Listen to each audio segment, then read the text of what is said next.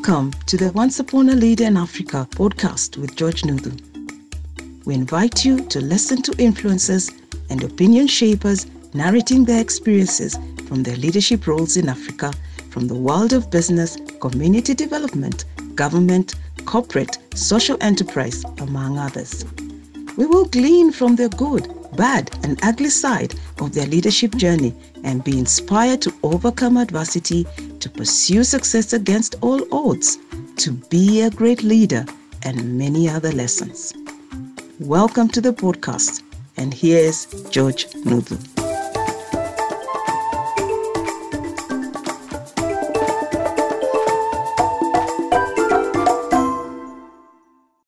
Hello, Kevin. How are you? I'm well, George. Thank you so much for having me here. Karibu sana. It's great to have you here. It's been quite a journey since when we talked about you coming, and now you are here. So I'm happy to sit down with you and just hear your leadership story. So karibu sana. Asante sana. I think it's a good start for my ear. I think starting with telling my story, I'll have something to build on because the story still continues.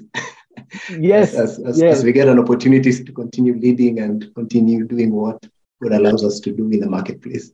Wonderful. That's so true. So even before we begin, tell us a little bit about yourself, Kevin.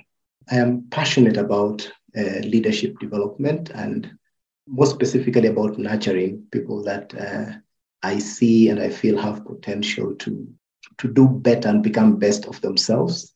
I consider myself a strategist, a strategic thinker, and an enterprise builder, and I love community. So everything about me really resonates and focuses on community. In terms of what I do, to drive all these passions that describe who I am, I'm a community development expert. I studied Bachelor's of Environmental Studies and Community Development. Furthered my studies with a Master's of Climate Change and Adaptation at the University of Nairobi. So got privileged also to get trained as an enterprise SME coach, business coach by ILO.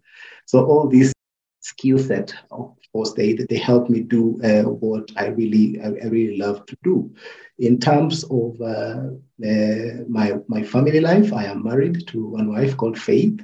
And we are blessed with two children, a son called Zeke and a daughter called Kara. And at the moment, I lead an organization called Africa Bioenergy Programs Limited, which has been working to support households, especially smallholder farmers, access clean cooking energy with a technology called a biodigester, where they use locally available organic waste to convert it to energy and power, to do many things at home. And also we help them access other clean energy solutions at household level. So that's what I do for 7 years, transforming communities through interventions that enable people access clean cooking solutions in Kenya. Beyond that, I also serve as a discipleship and leadership development deacon in my church. So this is really something that I'm really excited about. Seeing people grow spiritually, and get to know and build a relationship with God even deeper and walk in the teachings of the scriptures. I also work with Life Ministry Kenya as the chairman of what we call the Emerging Marketplace Leaders. So I am leading a team or a group of young marketplace leaders who want to grow spiritually, personally, and also in their relationships, with other people. So with that, we look at leaders who are not necessarily able to be evangelists or pastors, but people who want to influence, the marketplace with godly values. And we create a movement of such leaders who purpose to inspire others, with a leadership that is devoid of corruption, devoid of, these things that people say you must do to succeed in Kenya. The cliches that in Kenya, can you succeed in business if you're not, corrupt? Can you succeed in business without shortcuts? So that's really what I do also besides now my 8 to 5 p.m. We just work in building value-based leaders across the country. Wow, you're quite engaged in leadership, and that's amazing. Thanks for sharing that. Where can you say you began leading? I think my leadership story begins clearly in 1994. I was born in Eastlands. When you're born in Eastlands, there are very many challenges that come with Eastlands. Tell us about them. In Eastlands, you're exposed to very many things. In fact, many people who were raised up in Eastlands, they say it's God who raises you up, or you raise up yourself, because parents are so much focused on putting bread on the table. Most of parents probably are doing manual jobs. My father worked at industrial area, and of course he had to walk from Jerusalem. We used to live in Jerusalem, to industrial every day. So most often than not, you're exposed to the world, as an environment that brings you up. So before 1994, I think in 1990, there was a gentleman called Baba Ben. I remember him as Baba Ben, who used to be our neighbor. So where we used to live, most often than not, your parents would not at an early age take you to church. I mean, you go to church where your friends are going to church. So we never used to go to church those days. But Baba Ben, because of his passion for nurturing and bringing up young kids within the neighborhood, he started a fellowship for kids in the neighboring school. It was called Dr. Kraft. So we used to go to Dr. Kraft to just get taught by Baba Ben. Remember one time, Baba Ben challenged me that because Baba Ben's background was PCA church, so they had a Sunday school service. So he challenged me that for the Sunday school service, you are going to be the preacher, for that service. So picking me out from nowhere, of course, my Eastlands English, it's really, very scarce with vocabularies. But I felt for the first time that someone recognizes something about me. But that did not really sink in well. But I find that as an experience in my life that pointed something about me that I didn't know, something that I could not get from my background. Because in Eastlands, Eastlands is more of sometimes very synonymous to struggle, slum life, people who might not make it in life. But in 1994, that's when I had a complete realization that there is something that I really can do. My mom came to school one morning. I was a little bit a very cheeky child in my early age. So she came to school to complain about me not, listening to her at home, being very supportive at home, very playful. So my teacher then was called Mrs. Mbeshi. I remember her saying just two sentences. Are you talking about this Kinusu or another Kinusu? So my mom did not know how to respond to that. Then she went on again to say that if you're talking about this Kinusu, then Mama, you need to go back home and learn your son better. The Kinusu I know in school is different from who you're describing. And that was the end of that story. And that afternoon, Mrs. Mbeshi called me to her office and told me, from today on, you're the class monitor. So I really felt, these are things that you don't feel happy, you feel challenged. And I was a kid, I felt challenged, I felt touched. First of all, I felt like I've really embarrassed my mother. I felt sorry for my mother. But second, I felt like I needed to be more responsible, So that changed my life. Even at home, I changed. Because for the first time, I realized that,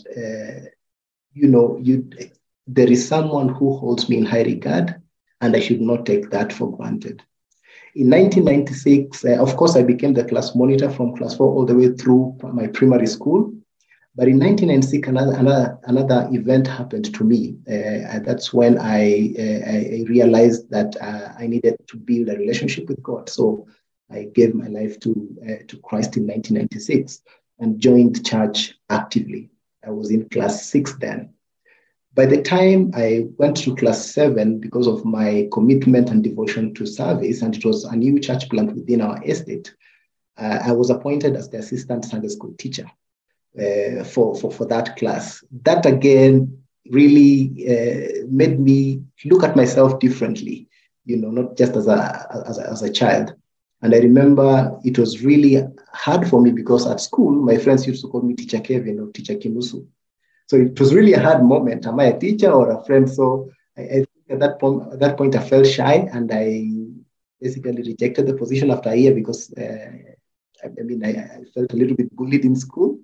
But those are cycles of leadership. Sometimes you get intimidated with what you can do, but at that early age, that's when I realized that, there's leadership potential in me. People look at me as a person who can add value. And it was up to me to really live to it and invest in myself and, put the right ingredients in me to not disappoint this opportunity that God has given me and people have entrusted me with. The rest now is history. Through high school, very many leadership opportunities all the way from Form 1, being made the first treasurer of the Christian Union at Form 1. When I joined Form 2, I was made the science club chairman all the way through to Form 4. When I go to Form 3, the school identified me as the school captain, the science club chairman, and I chaired the union of all Christian unions within Eastlands, about 14 schools. It was really more of opportunities to engage my contribution to just setting people up for an adventure that leads towards certain results. And I've done that gladly. I've never felt like I don't want to take any challenge to lead. So I am not shy about it because it really fulfills me. And I do it humbly, knowing that that is a gift that God has given me. And if it's not given out, then it is not useful, because gifts are to be given out, not to be kept. Yeah. Wow, quite a journey from the time you are young to now. Yeah, so the story even of the at university level is also very, very, very interesting because and the university, my university life was also a big transformational experience for me, because that's the first time I experienced real, let me call it a setback in terms of challenging my, my capacity. I was called to do a bachelor's of soil, water, and environmental engineering at Jomo Kenyatta University of Agriculture and Technology. I joined there in 2002. So after 2 years of studies, I could not manage the course. I was to be the first engineer in the family, so everybody was excited about it. It was a very hard conversation between me and my parent, my father, because at that point, everyone was excited that now we have the first engineer. I was the second born in my father's house, the first born to my mother. I have a stepbrother. I was looked upon by my younger siblings. So I remember writing a letter to the Dean of Studies, JKUAT, telling them that I want to stop my studies. So I wrote a letter to discontinue myself from engineering before I even talked to my father.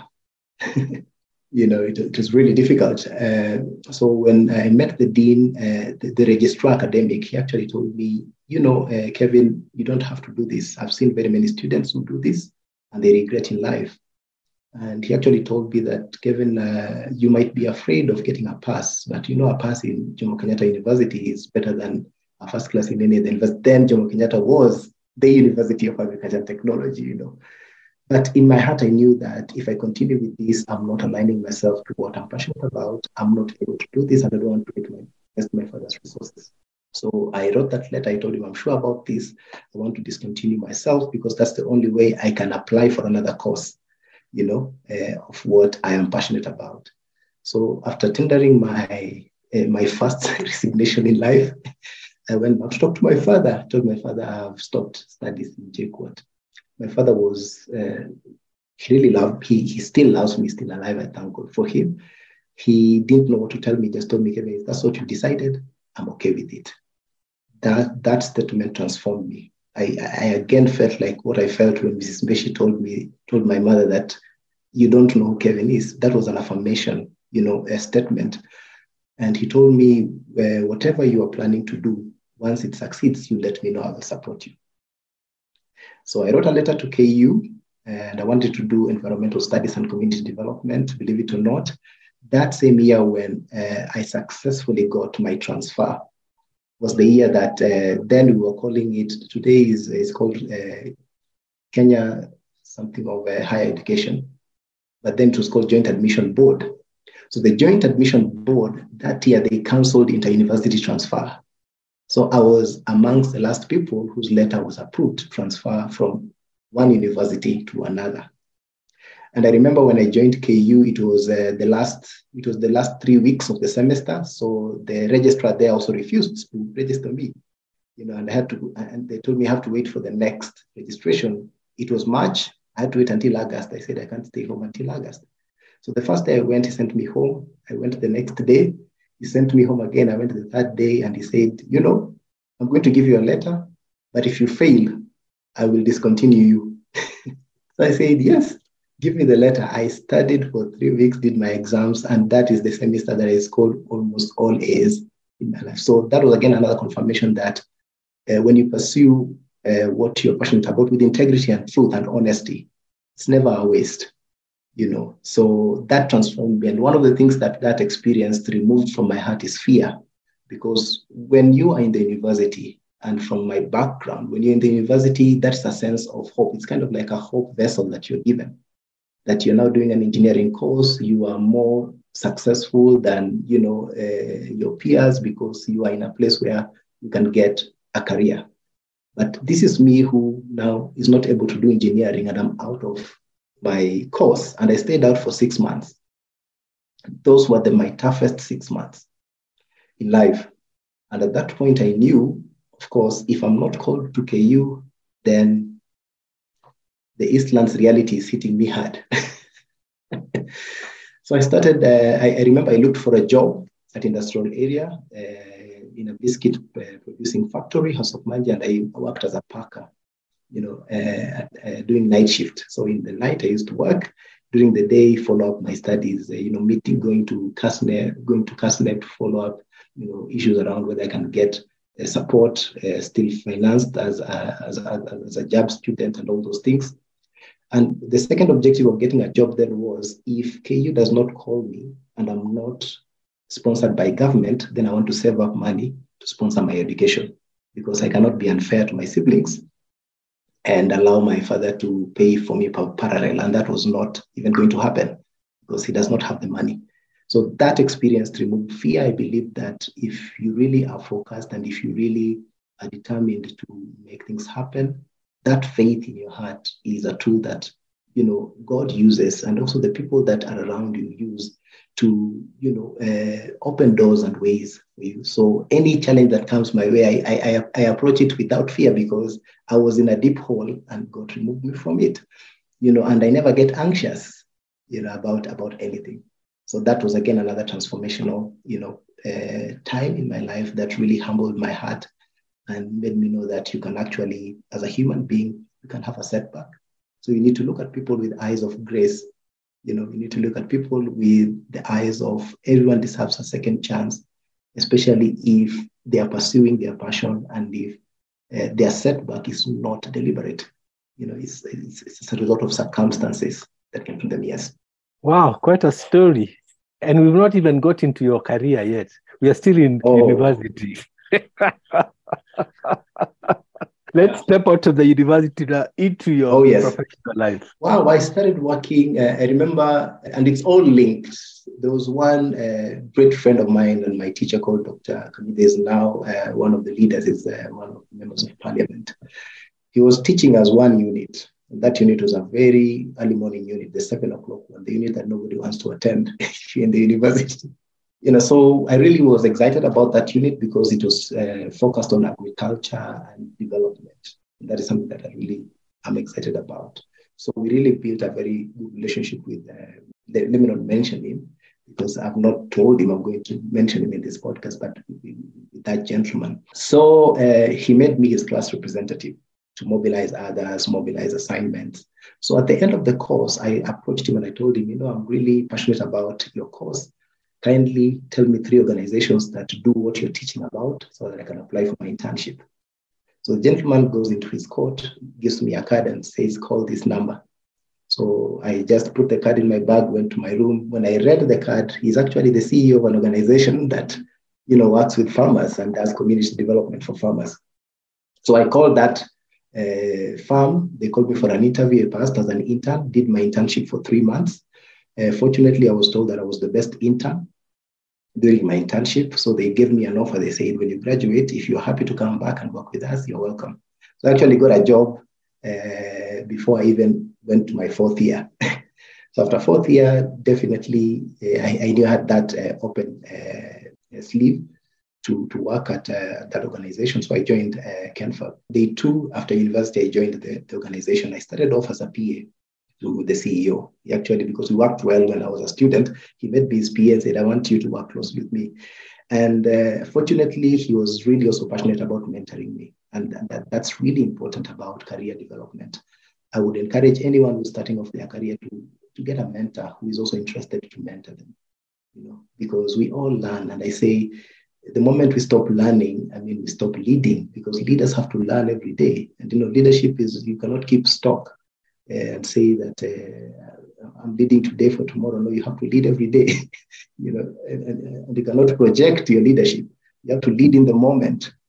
Someone told me that, you cannot project the glory of today into the future. Every day is a challenge that you have to rise to the occasion and do something, better, go beyond your baseline, which was yesterday's victory. So he was passionate to mentor me, gave me assignments, went with me to his meetings.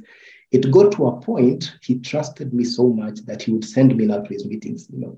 I am actually out of the university, my first year of work as a junior officer, but I'm now being sent to very important meetings to represent the organization.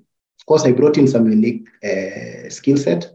During that time is when climate change conversations were really picking up, and there was very little talked about the relationship of climate change and farmers, how climate change is affecting farmers and what can we do about it. So I brought in that skill set as an environmentalist and community development, student at that particular point, and building that expertise. I was made now to serve both as the PA and set up the climate change advocacy office in that organization. So that gave me a lot of opportunities. Towards the beginning of 2011, the CSOs, the civil society organization groups in Kenya, decided to form a network that we call the Kenya Climate Change Working Group. So the network was divided into 9 thematic groups. One of the thematic groups was agriculture, livestock, and fisheries.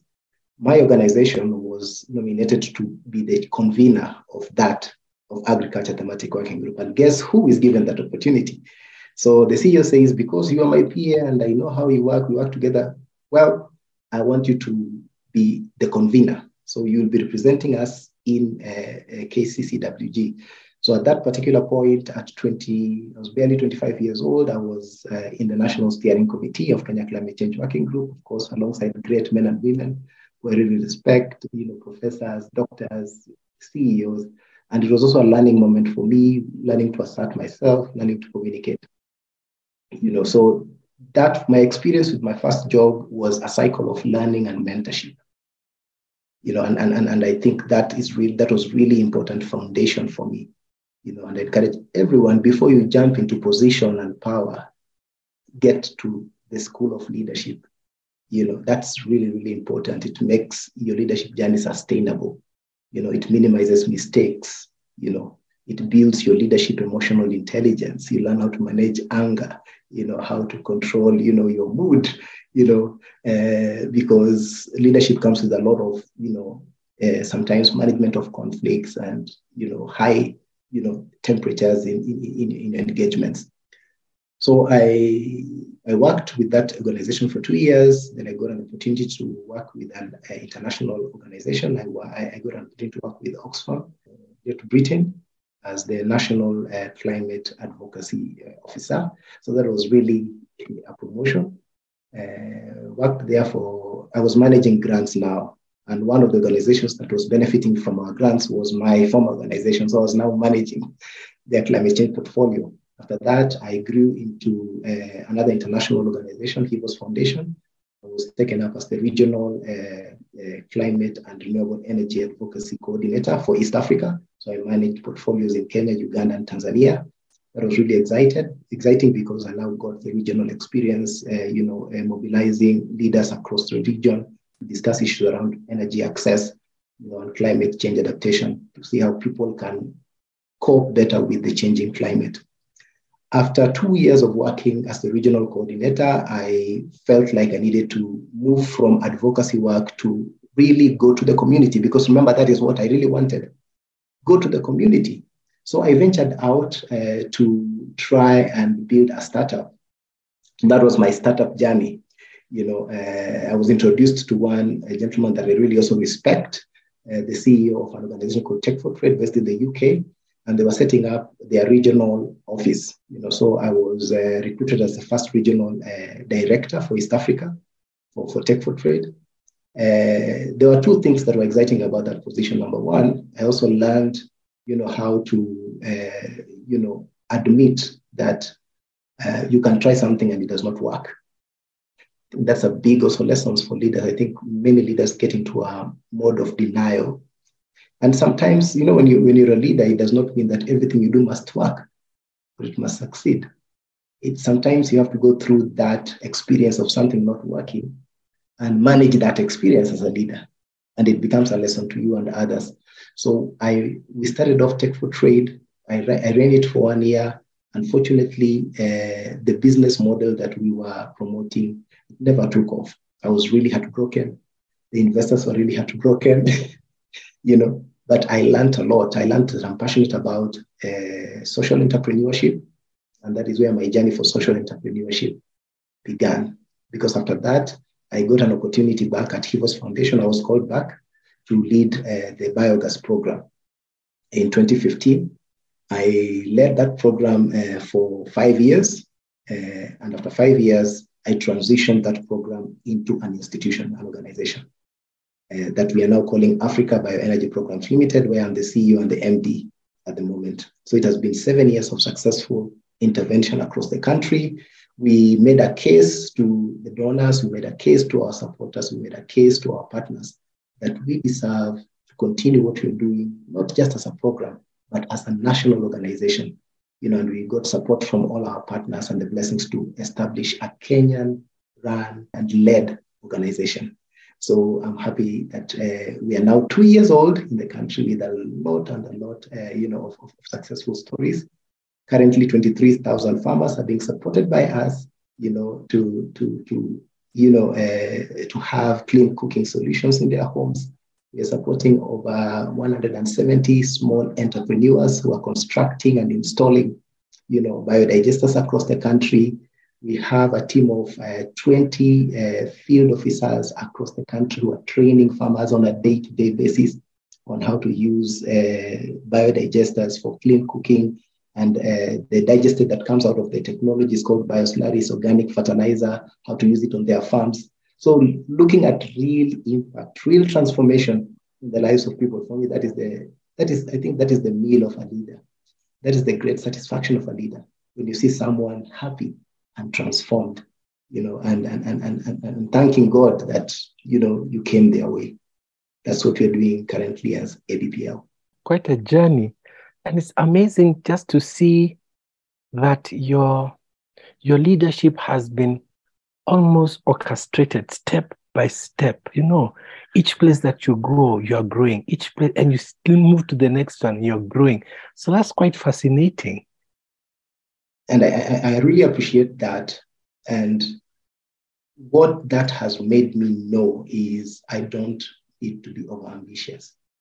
I just need to live in the moment and give my best, where I am. I mean, looking at, you don't have to, leave a shaky ground, where you are. You have to create a solid foundation as you move forward, not setting traps for other people to fail when they come after you.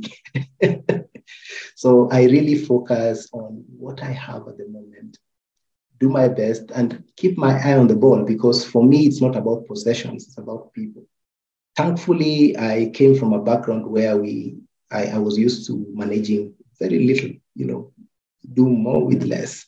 So my background also helps me in my leadership style, and it helps me avoid very many things, and I want to thank God that my experience, in Eastlands and in poverty yielded positive fruit, that of, appreciating and being empathetic to others and focusing on helping others and building for the common good, as opposed to amassing to myself. Sometimes when you have a bad experience, you want to really go to the extreme, to the extent of hedging others. But those experiences can also be a positive influence in the life of a leader, because you don't want to get into anger or into vengeance or into overindulgence just because you've got an opportunity to lead. So where I am, I'm really fulfilled and satisfied that more and more farmers, the next 3 years, we're talking about 20,000 more farmers, cooking clean in this country. Women will no longer smoke in the kitchen. Talk about cigarette smoking, but our women are smoking from firewood every day, and that's what we want to transform. And we are going beyond just giving a technology. We are also organizing these communities into CBOs. Currently, we've organized 55 CBOs. We are headed to 200 by the end of 2023 to ensure that there is a sustainable, platform for farmers and for rural households to thrive. The real, experience of not giving fish, but giving, people the nets and teaching them how to fish.